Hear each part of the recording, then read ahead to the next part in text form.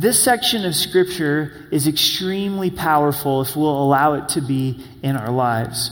Of all of the Scripture, Genesis through Revelation, I don't know of a section that's more practical for the way that we'll live. This section of Scripture will change our lives.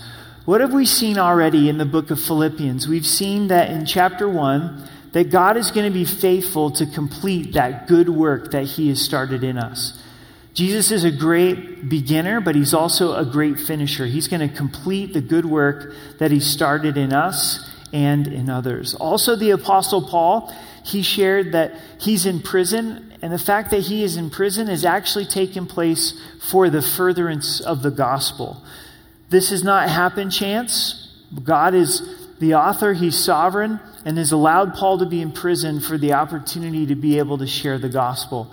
Our circumstances are leading to the opportunities to be able to proclaim the message of Jesus Christ. We also saw our foundational verse is, for me to live is Christ and to die is gain. This was the challenge from last week's Bible study, is that our life would be Christ, that our mindset would be Jesus, that Jesus is our portion. He's everything that we're living for. For me to live is Christ. The coronavirus can't affect or take away Jesus from us. So now as we get into chapter 2, we focus on others. Paul challenges us to put others before ourselves.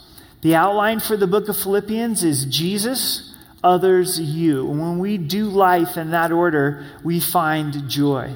It's important for us to understand that the biblical mandate for joy is not optional. A lot of times, for us to be joyful, we think that our circumstances have to be going our way. However, we can choose to be joyful in who God is. And that's what the Apostle Paul is doing. He is being joyful in his relationship with Christ. He's choosing to put other people before himself, even though he's in a tremendous amount of suffering. Therefore, if there is any consolation in Christ, any comfort of love, any fellowship of the Spirit, any affection and mercy. If you're taking notes tonight, there's 4 realities, number 1, that demand a response. 4 realities here that demand for us to have a response. Paul puts it this way, and he says, if there is any consolation in Christ, that's the first reality. Is there comfort in Christ? Absolutely. Jesus was a man of sorrows. He's acquainted with grief. He knows exactly what we're going through and what we're struggling with. So there is consolation in Christ. There is comfort in Christ. That's the first reality. The second, any comfort of love. Is there comfort of love in Jesus? Does Jesus provide comfort and love to us? Absolutely. It's a comfort that no other thing can compare to. It's the comfort that God provides. It's the love that God provides. His unconditional, unfailing love. The next reality is there fellowship of the Spirit? Do we have fellowship with the Holy Spirit? Yes, we do. We absolutely have fellowship with the Spirit. The Spirit of God lives inside of us and is our comfort and our helper. And then any affection and mercy. In Christ, is there affection? Is there passion? Yes, He has passion towards us, and He also has mercy for us, everlasting love for us. These realities, you might be asking, why is it not written with the word since instead of the word love? Since there's consolation in Christ, since there's comfort of love, since there's fellowship of the Spirit, since there's affection and mercy. Paul is asking rhetorical questions to cause us to stop and think about it. Sometimes as a parent, we may put it this way and we say, is that the way to treat your sister? We know where we're directing them with that question, and Paul's doing the same thing. He's wanting us to focus on these things, focus on these 4 realities that then demand a response from us. If these things are true, consolation in Christ, comfort and love, fellowship of the Spirit, and affection and mercy, then this is how we are to respond. This is the exhortation. Fulfill my joy, being like-minded, having the same love, being of one accord, and of one mind.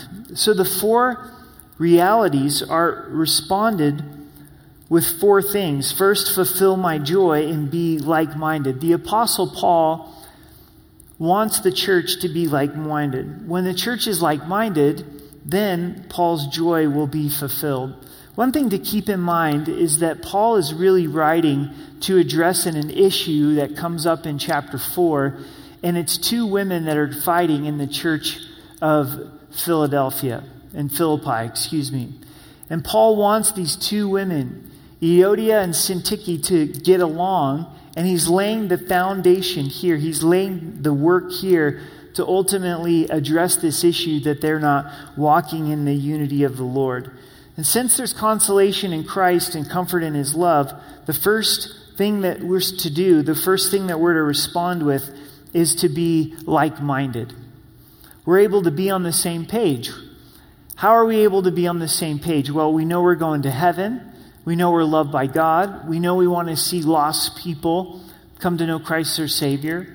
We know that the Spirit of God lives inside of us, and so we're to choose to be of the same mind.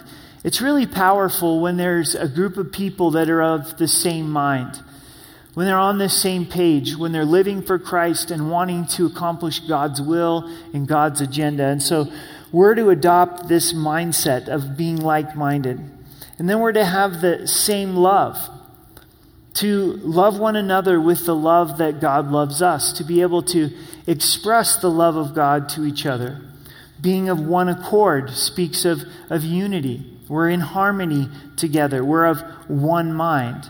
So the exhortation is for us to walk in unity, to walk in love. So if you were to picture all of these if statements, these four if statements that were listed for us, they're leading to the application of being like-minded, to be in agreement.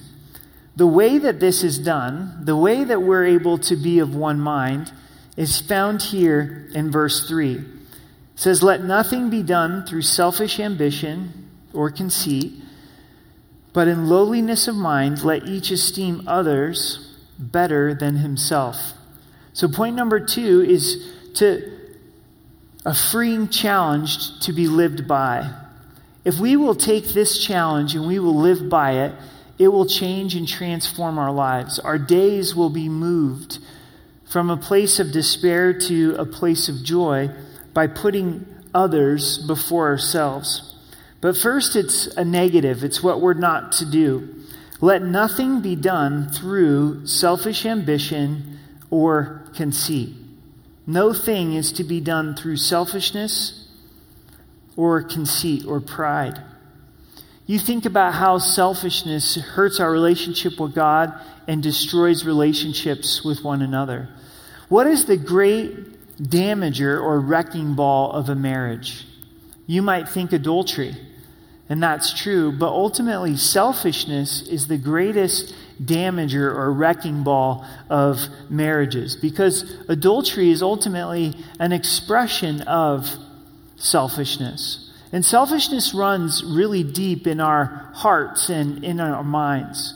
You look at a young child, you look at a toddler, and you never have to teach a toddler how to be selfish. Those words, me and mine, come so easily.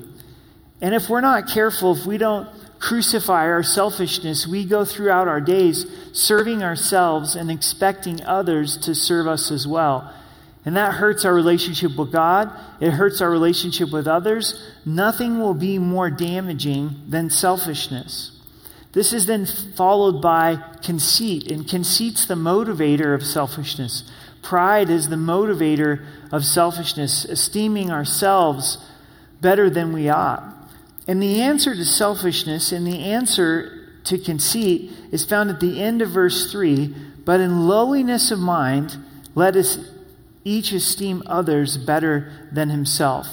So we're to have a humble mindset of ourselves, understanding our own weakness, understanding our own sin and our own shortcomings. We need to know that we're forgiven and to walk in the forgiveness of God, but we also need to be reminded of all of the sin that God has saved us from. There is plenty in my life to provide enough material for humility. The same is true in your life. There's plenty of material to provide humility. We've sinned, we've fallen short. We continue to struggle and sin and to fall short. So this is to be our mindset. This is why I chose the book of Philippians right now and paused our Through the Bible study. As we are being challenged with this coronavirus, it's so important with our thoughts that we take our thoughts captive to Christ. And Paul mentions the mind 10 times in the book of Philippians. You could see how he would easily struggle with his thoughts as he was sitting in prison, and he had to make sure that his thoughts were directed towards Christ, that his thoughts were directed towards esteeming others better than himself, to have lowliness of mind. This is a way of thinking, is to have a lowliness of mind. When we have this lowliness of mind, then that leads to esteeming others better than ourselves. God really wants us to be living this way. Whoever's presence that you're in, or as you're with your family and your friends, your coworkers, whoever you're with, and right now it may be through a Zoom call or online, but to actually esteem them, put them above yourself, care for their needs above your own needs. And this is the challenge that God wants us to live by. This is described for us in verse 4. Let each of you look out not only for his own interests, but also the interests of others. So it's good to care for and about your own interests. This is not to the neglect of your own interests, but it is to care for other people's interests the way that you care for your own. So if you were to think of two circles, and you've got your interests, but then you also have the interests of others. And there's this like-minded agreement as you're choosing to serve one another. Put other people's needs before your own. Esteem them above yourself. As we're spending more time with family, it may be causing our selfishness to rear its ugly head. We may be going through our days serving ourselves instead of serving Christ and putting other people's needs before our own. Make this practical and think about, well, how do I like to be treated? How do I like people to care for me? How do I like people to speak to me? And I want to make sure and to care for others the way that I desire to be cared for. Jesus put it this way, to love our neighbor as we love ourselves. And so we care for ourselves. We make sure that our needs are met. I make sure that I get coffee in the morning and make sure that I get rest. And to care for my wife in that way. What are her needs? And to put her needs before my own. To put my kids' needs before my own. And this is a real change of thinking from the way that most of us live. It's an affront to our daily routine. But God wants to change things up. He wants us to get to the place of being a servant and being willing to put other people's needs before our own. I've got to tell you, the fastest way to be depressed and be living in discouragement is to put yourself first.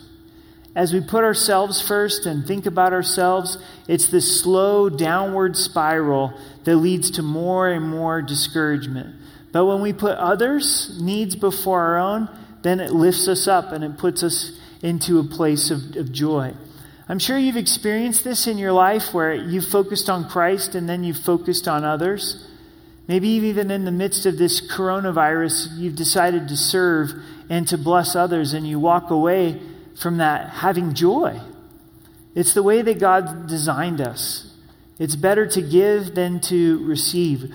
Go look for people in need and meet those needs, and you'll find yourselves being filled with joy.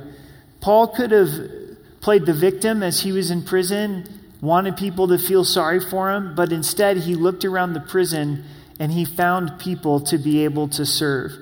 We're really now going to get into the meat of the text this evening, and it's point number 3, and it's a tremendous example to follow, and it's the example of Christ. Right now, if you feel comfortable, would you share with us somebody that has been a good example of this in your life?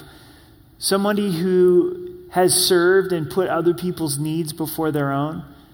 And if you do feel comfortable, just say, yeah, my mom, she really serves others, or my husband or my coworker, and put down a name there of somebody who's been a great example to you in serving and putting other people's needs before their own. And share that with us in the comments in the chat. We're going to focus now on Christ and his example of serving and putting other people's needs before his own. In verse 5, it says, let this mind be in you, which was also in Christ Jesus. Have you ever wondered, what was Christ's mindset? How did he think as he went through his life and through his days? What was his thinking? And here we're told by the Apostle Paul that he had the mindset of esteeming others and putting other people's needs before his own. So if you're wrestling with this a little bit tonight and you're saying, I don't want to serve others. I don't know if it's really worth it to esteem others better than myself. Well, Jesus thought that it was worth it to esteem others better than himself. He went throughout his days not looking for how he could be served, but to be able to serve others. He didn't come to be served, but he came to serve and to give his life as a ransom for many. So this example of Christ and the way that he thought and the way that he lived begins with his deity in verse 6. Who being in the form of God did not consider it robbery to be equal with God. This is a clear statement that Jesus is God. It was right for him to consider himself to be equal with the Father because he is. When we look at the service of Christ and all that Christ was willing to do in his humanity, we first have to look at his deity. If you feel like you're too great to serve, or you're too powerful to serve, or too big to serve, Jesus is God. Jesus is the creator of the universe. He spoke all things into existence. Think about that for just a moment. Jesus said, let there be light, and there was light. Jesus spoke the stars into existence, all the vegetation, all of the animals. He's God. He never sinned. Nothing is impossible for him. Absolute power. He was in the form of God, and he didn't consider it robbery to be equal with God. It wasn't wrong for him to say that he was equal with the Father because he is equal with the Father. But then notice what Christ did. But he made himself of no reputation, taking on the form of a bondservant and coming in the likeness of men. Jesus emptied himself. He made himself of no reputation. He was born of the Virgin Mary.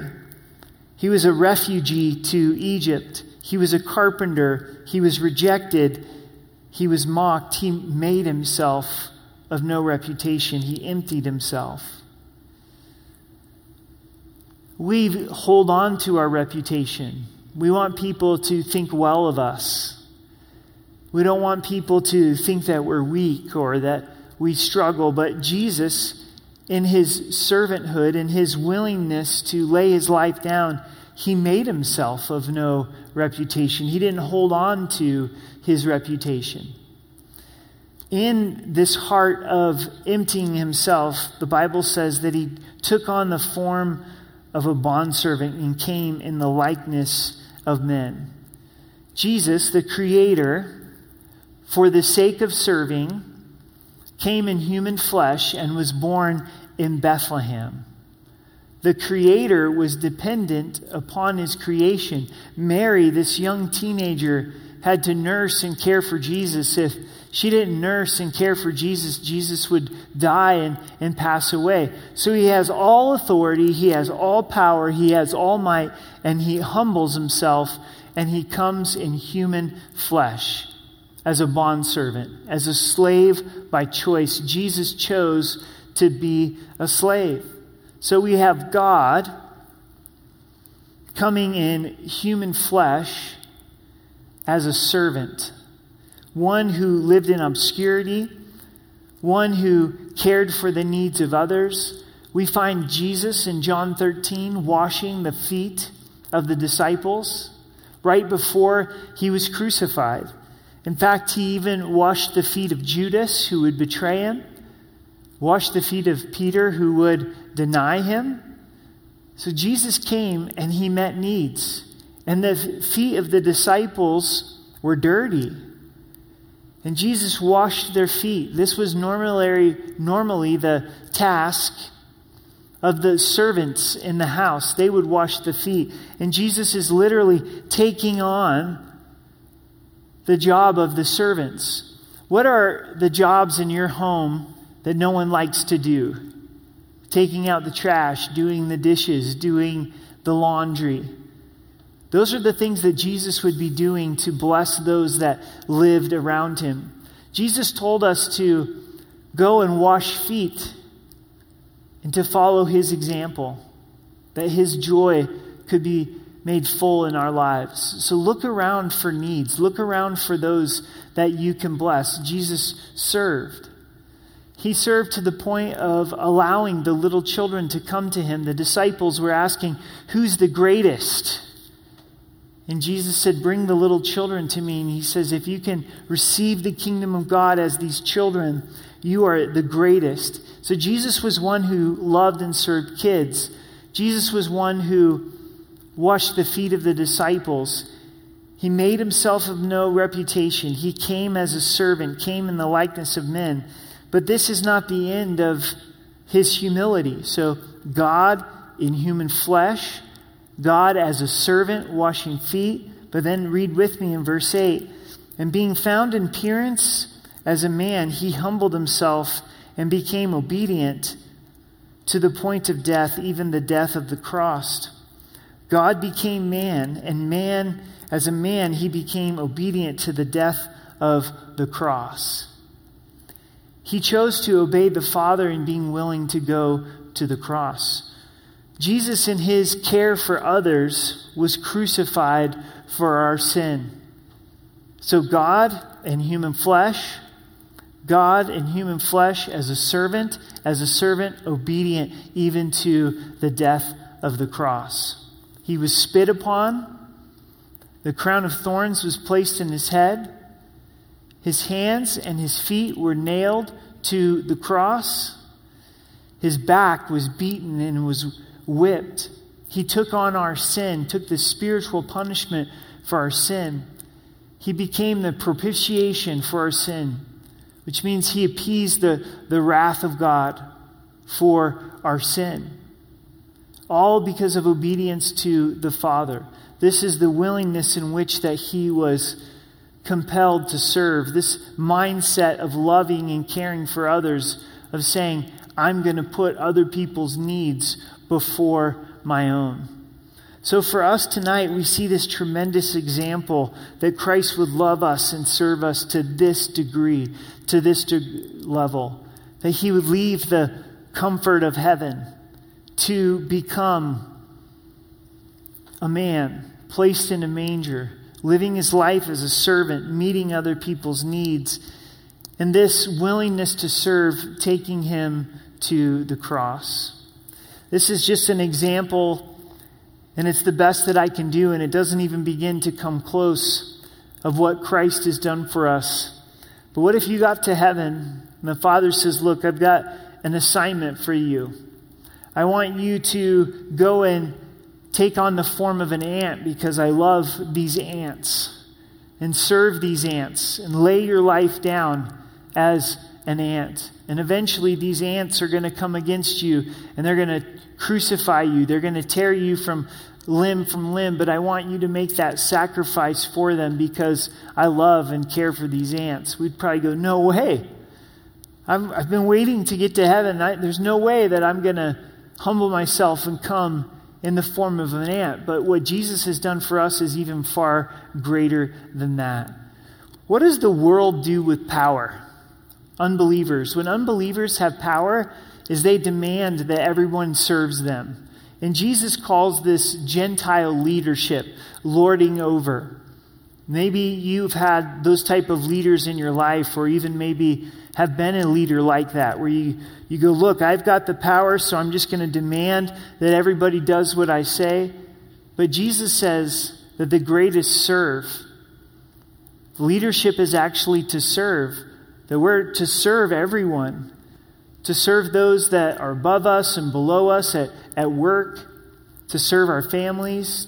To meet needs, because this is the way that Christ lived. And church, this is what leads to joy. This is what causes us to be able to have joy. This is how God has designed us. It's difficult for me to communicate how important this is. But if we go through our lives and we're simply selfish and selfish and selfish and selfish, there will be no joy. But if we choose to serve, if we put Christ first and we put others first, and we say, I'm going to take on the position of being a bondservant. I'm going to meet needs. I'm willing to go to the cross for others' benefit. I'm willing to die so that others could live. Then that's going to bring joy into our lives. And this is something that will really change relationships. It's really going to flip things around. We need to hear this, and we need to be reminded of this, that our selfishness needs to be crucified with Christ. It needs to be buried. We need to choose to put other people's needs before our own. To choose to listen to them, to choose to serve them, to choose to walk alongside of them. In verse 9, notice as Christ humbled himself to this point where he was willing to serve and he was willing to go to the cross in obedience to the Father. In verse 9, therefore God also has highly exalted him and given him the name which is above every name. So the Father has exalted the name of Jesus, and the name of Jesus is above every other name. Whenever you see the name of Jesus or the name of God referred to in the Scripture, it's referring to the character and nature of who Jesus is. So the character and the nature of Jesus is above every other name. And I want to proclaim that to you tonight. I want you to hear that tonight. Jesus is far greater than anyone who has ever been in existence. What I've just mentioned, for him to humble himself, to come and lay his life down upon the cross, God in human flesh, there's no greater love. There's no greater service. There's nothing greater. And the Father has exalted the name of Jesus above every name.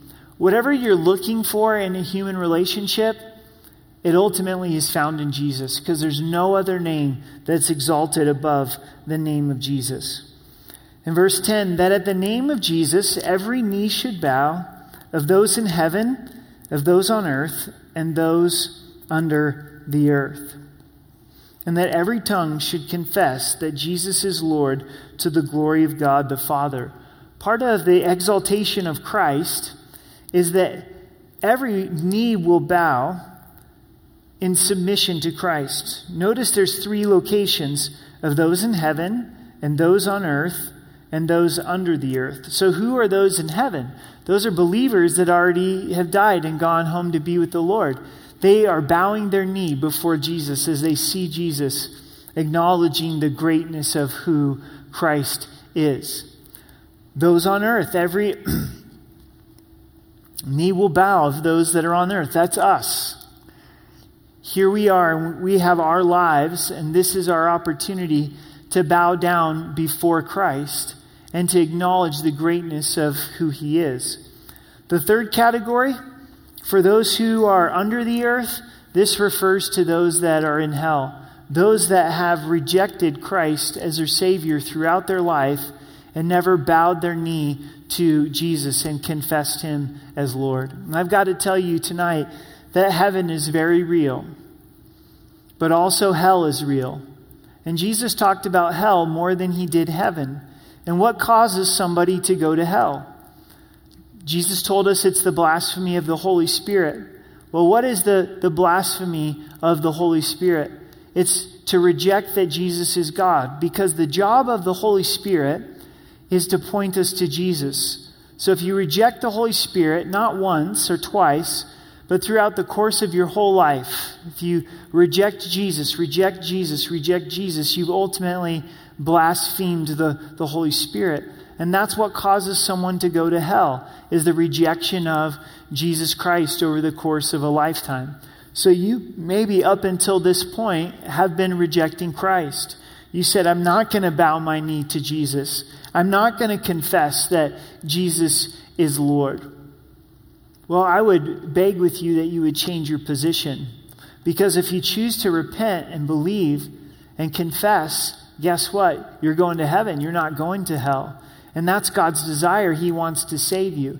It's not a matter of if you're going to bow your knee to Christ and confess with your mouth that He's Lord. The question is when. Will you do it in this life, or will you do it in eternity when it's too late? The Bible teaches what we choose to do with Jesus in this life determines whether we go to heaven or we go to hell. There will be people that have rejected Jesus and said no to Jesus and said, I don't believe in Him. They get into eternity, they see Christ at the great white throne judgment, and they will bow their knee and confess their mouth to Christ, but it will be too late. The message of verse 10 and 11 is that Jesus is so great, that He's so wonderful, that He had all power, but yet He chose to come and serve, taking on the form of a man, living His life as a servant, going to the cross for our sins. He died and rose again, that He is exalted above every name, that every tongue that's ever been created is going to confess that Jesus is Lord. Every knee that has ever been designed by God is going to bow before Jesus and declare that He is Lord. The question, is it too late? So right now I want to give you an opportunity. I want you to have the chance to receive Christ as your Savior. Even before putting others before yourself, you need to make a decision with Jesus. Possibly you've been saying no to Christ and no to Christ. It's not for me. I'm not for sure. And tonight I want you to hear that Jesus loves you. That He loves you to the point where He left the comfort of heaven. That He came as a baby, lived a perfect life, served as a carpenter, served the disciples, loved those that hated Him, went to the cross out of obedience of the Father so that He could win your heart and He could win your mind. He demonstrated His love towards you while you were still a sinner. So how do you receive that free gift? You repent of sin and you believe that Jesus died and rose again. Confess Him as Lord, Jesus your Lord, and invite Him to be your Savior. If you've never made that decision, would you choose to right now? Would you let the pastors and ministry team know, I'd like to receive Christ as my Savior. I'm ready to bow my knee before Christ and confess with my mouth that Jesus is Lord. He's Lord. Go to the comments, go to the chat. I'm ready to receive Christ as my Savior. As you're listening right now, you can get on your knees before the Lord and you can confess Him as Lord. Believe that He died for your sins and He rose again. I want to lead you in a prayer, give you an opportunity to receive Christ as your Savior, and then I have some application for us as believers. But if you'd like to receive Christ, would you get on your knees right where you're at? Make sense to you and trust Christ for salvation. Pray this prayer with me. Jesus, I believe that you're God, that you died for my sins and rose again. I repent of my sin and receive the free gift of salvation. I invite you to be the Lord of my life. Thank you for saving me. Thank you for forgiving me. Father, I thank you for those that have responded to the gospel, that have chosen not to wait. And Lord, I just pray that you would bless them, that you would fill them with your Holy Spirit. And God, we ask right now that your Holy Spirit would do a work in our hearts as believers. we're deeply selfish and we're deeply flawed. And we want to live in joy.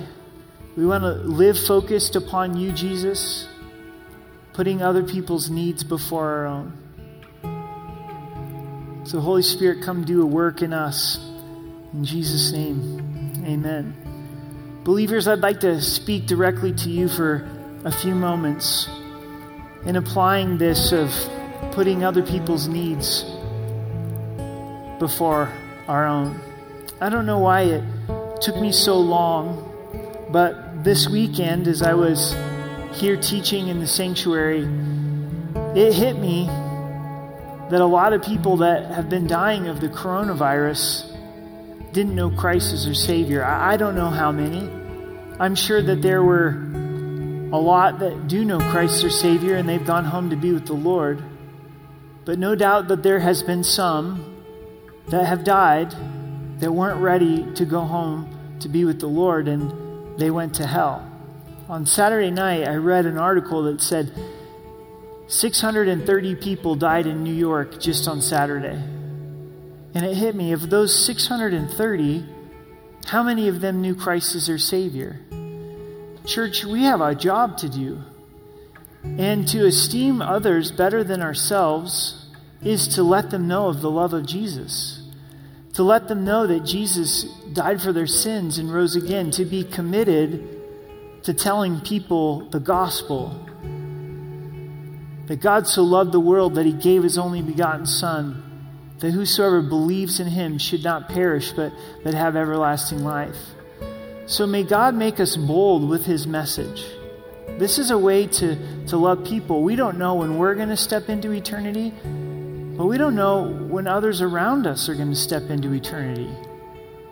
They could easily get the coronavirus or cancer or die in a car accident, but we do know they're going to go to eternity. And do we love them enough to share Jesus with them, that Jesus loves them and died for them? And then also, church, brother and sister in Christ, is I would encourage us to go back and reread this section of Scripture. Because this will change your marriage. This will change your relationship with kids. This will change your relationship with the body of Christ. This will change your relationship with your neighbors, your co-workers. If we will choose to follow Jesus' example and to wash feet. If we will choose to say, I'm going to adopt the mindset, I'm going to think the way that Jesus thought, and I'm going to choose to serve others. I'm going to choose to think about their needs. What's my spouse's needs? What are my kids' needs? What's my neighbor's needs? What are my parents' needs? My brothers and sisters? What are the needs of those in the body of Christ? And I'm going to begin to serve them. And don't wait for the warm fuzzies to start serving. What do I mean? Don't wait until you have all of the feelings for service. Or say, when my spouse starts serving me, I'm going to start serving them. When my church starts serving me, I'm going to start serving them. But to say Christ was the ultimate servant, and this is the way that he is calling me to live my life. How's this working for the world? Those that don't know the Lord, they serve themselves. We're not to be in the image of the world. We're to be transformed. And the world is lost. The world's depressed. The world's looking for answers. And I know that this is tremendously simplistic, but it's so powerful. If we choose to put our eyes on Jesus, make him our life, and serve others, we're going to have joy. So even before you go to bed tonight, is seek out someone you can serve, someone you can call, a need that you can meet, someone that you can pray for. And as you serve, you're going to find yourself having joy. So church, we love you. We're praying for you.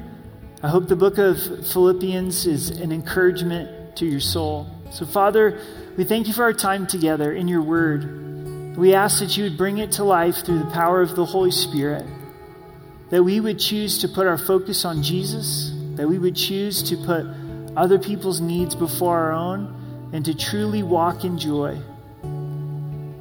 We thank you for those that have responded to the gospel. We pray that you would bless them tonight. In Jesus' name, amen.